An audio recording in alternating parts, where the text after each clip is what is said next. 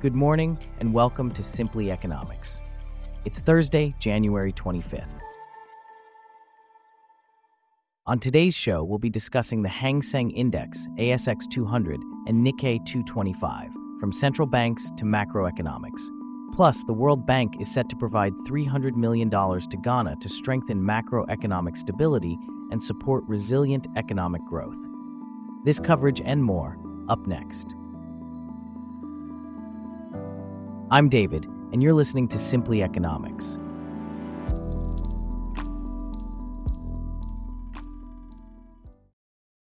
We start off with a look at the global markets. On Wednesday, the Hang Seng Index led the Nikkei 225 and the ASX 200 into positive territory, fueled by U.S. inflation figures and central bank moves in China. However, modest overnight gains from the U.S. signal caution for Thursday, with economic indicators from Japan and Australia in focus. Here to discuss this further is our correspondent for Simply Economics. Indeed, David, the U.S. economic indicators from Tuesday set the tone for the Wednesday Asian session. Softer than expected U.S. consumer price inflation figures raised bets on the Fed ending its rate hike cycle. This led to a rally in the rate-sensitive tech stocks, sending the Nasdaq Composite Index up by 2.37%. And how did the Asian markets respond to these indicators?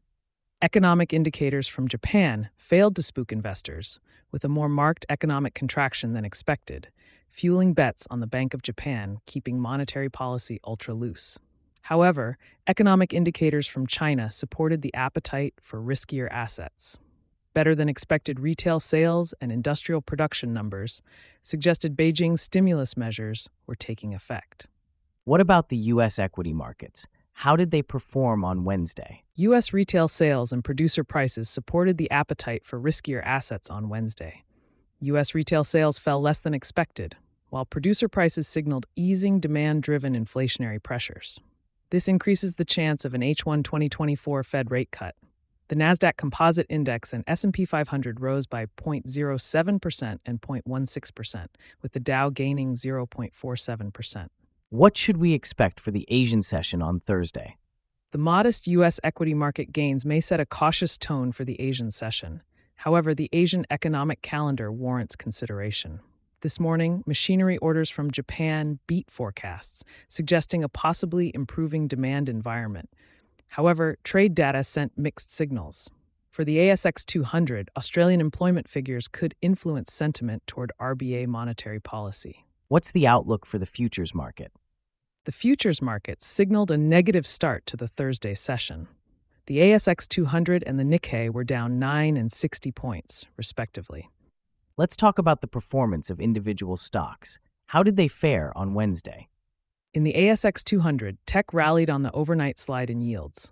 The S&P ASX All-Tech Index gained 1.92%. Mining stocks also contributed to the gains. However, oil stocks had a negative session. On the Hang Seng Index, hopes of improved U.S.-China relations and central bank policy moves contributed to the session gains. Alibaba and Tencent surged 5.05% and 4.81%, respectively. On the Nikkei 225, it was a mixed session for the main components. That was Simply Economics correspondent Bella, providing valuable insights. Now let's shift our focus to international development. The World Bank has approved a $300 million development policy operation for Ghana. This financing, provided by the bank's International Development Association, is set to aid Ghana's economic recovery and support the country's resilient and inclusive growth. Here with us to discuss this further is our correspondent. Can you tell us more about this development policy operation and its significance for Ghana? Certainly, David. This financing is the first in a series of three, each amounting to $300 million. It's a critical contribution aimed at easing Ghana's fiscal constraints and sustaining the momentum of economic recovery while also protecting the poor and vulnerable. The Honorable Ken Ofori-Atta, Minister of Finance for Ghana, has emphasized the government's commitment to restoring macroeconomic stability and implementing lasting reforms for sustainable growth and transformation. This approval follows an agreement in principle by the Official Creditors Committee under the G20 Common Framework. Can you tell us more about this agreement and its implications? Yes, This agreement outlines the key parameters of the proposed debt restructuring for Ghana. It aligns with the joint World Bank International Monetary Fund debt sustainability framework and is a crucial step towards restoring debt sustainability. This is particularly significant as it will help Ghana attract more foreign investment, revitalize its domestic private sector, build resilience against climate change, and improve the quality of life of its people. What are the specific objectives of the Resilient Recovery Development Policy Operation? The operation has four main objectives. Firstly, it aims to restore fiscal sustainability. Secondly, it seeks to support financial sector stability and private sector development. Thirdly, it aims to improve energy sector financial discipline.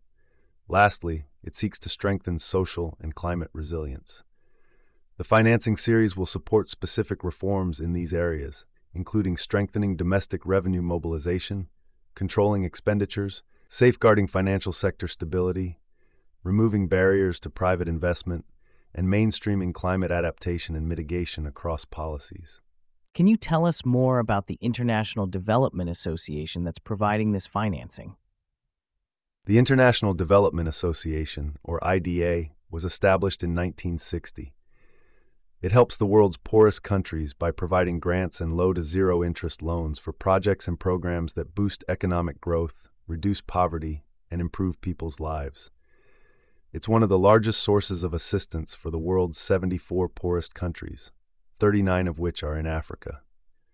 Since 1960, IDA has provided $458 billion to 114 countries, with about 70% going to Africa. That was Simply Economics correspondent Michael, shedding light on the World Bank's $300 million development policy operation for Ghana. Now, let's shift our focus to Nigeria, where the Economic Summit Group, or NESG, has released its macroeconomic outlook for 2024, emphasizing the need for the government to adopt an economic transformation agenda to foster sustained high economic growth. Here to discuss this further is Abby, a correspondent for Simply Economics. Can you tell us more about this report and its implications for Nigeria's economy? Certainly, David. The report outlines a phased approach to economic reform aimed at achieving transformation in the short to medium term. It provides an overview of the Nigerian economy in 2023, detailing its current status, challenges, and opportunities. The NESG believes that the policy orientation of the new government presents a unique opportunity for Nigeria to address its socio-economic challenges and optimize its economic potential. And what does this economic transformation roadmap entail? The Economic Transformation Roadmap is the centerpiece of the report. It encompasses three distinct phases: stabilization, consolidation, and acceleration. These phases articulate the sequential steps and policy priorities for achieving a robust and sustainable economic transformation. The report also identifies potential inflection points, which are turning points for the Nigerian economy that are crucial for strategic decision-making. What does the report say about the outlook for the Nigerian economy in 2024? The report provides a forward-looking section that relies on comprehensive analysis and forecasting methodologies. It offers stakeholders valuable insights into the anticipated economic trajectory, facilitating informed decision-making. By combining a thorough analysis of the current economic state, a strategic roadmap, and future projections, the report aims to guide policymakers, business leaders, and other stakeholders in steering the Nigerian economy towards a trajectory of stability, consolidation, and ultimately accelerated economic growth and inclusiveness. That's certainly a comprehensive approach. How important is this report for the Nigerian economy? This report is crucial as it lays the groundwork for understanding the context in which the proposed economic transformation roadmap will be implemented. It's a strategic guide for policymakers and business leaders, providing them with the necessary insights to make informed decisions that will steer the Nigerian economy towards sustained growth and inclusiveness. That was Abby from Simply Economics, providing us with valuable insights. Now, shifting our focus to Nigeria, the governor of the central bank, Olayemi Cardoso, has acknowledged the challenges facing the Nigerian economy, but assures that this is merely a passing phase. This was stated at the launch of the 2024 Macroeconomic Outlook, themed Economic Transformation Roadmap, Medium-Term Policy Priorities, organized by the Nigerian Economic Summit Group. Here to discuss this further is our correspondent, James. Indeed, David. The governor emphasized the transformation agenda of the Bola Tinubu administration, which is being designed on a progressively dynamic platform to pull the country out of economic depression. He also highlighted the pivotal role of the Nigerian Economic Summit Group, or NESG, in facilitating the formulation and implementation of national growth and transformation strategies for sustainable development. What are some of the economic challenges Nigeria is currently facing, and what solutions are being proposed? The chairman of NESG, Mr. Niyi Yusuf, pointed out that 2023 was a challenging year for Nigeria, marked by the rigorous implementation of demonetization policies, widespread insecurity, and a general election. These issues aggravated pre-existing macro and structural problems, significantly impacting Nigeria's socio-economic landscape and macroeconomic performance. However, with the dawn of a new government, the country is ready with political and economic opportunities to address these challenges. What impact did global events have on Nigeria's economy? Global events such as the Russia-Ukraine crisis, global supply chain disruptions, and energy and food crises heightened economic vulnerability throughout the year. The global policy rate rise in 2023 affected Nigeria, worsening inflation rates and impeding economic growth. Stringent government reforms, including the removal of fuel subsidy and exchange rate alignment, further constrained the real sector, suppressing overall economic outcomes. And what is the outlook for Nigeria's economy moving forward? The NESG chairman emphasized that more efforts are needed to reverse the country's weak and non-inclusive growth narrative. The Economic Transformation Roadmap outlines 3 phases of policy sequencing, focusing on monetary stability, effective fiscal management, local content improvement, domestic productivity enhancement, incentives to motivate private sector investments, and human, social, and natural capital development.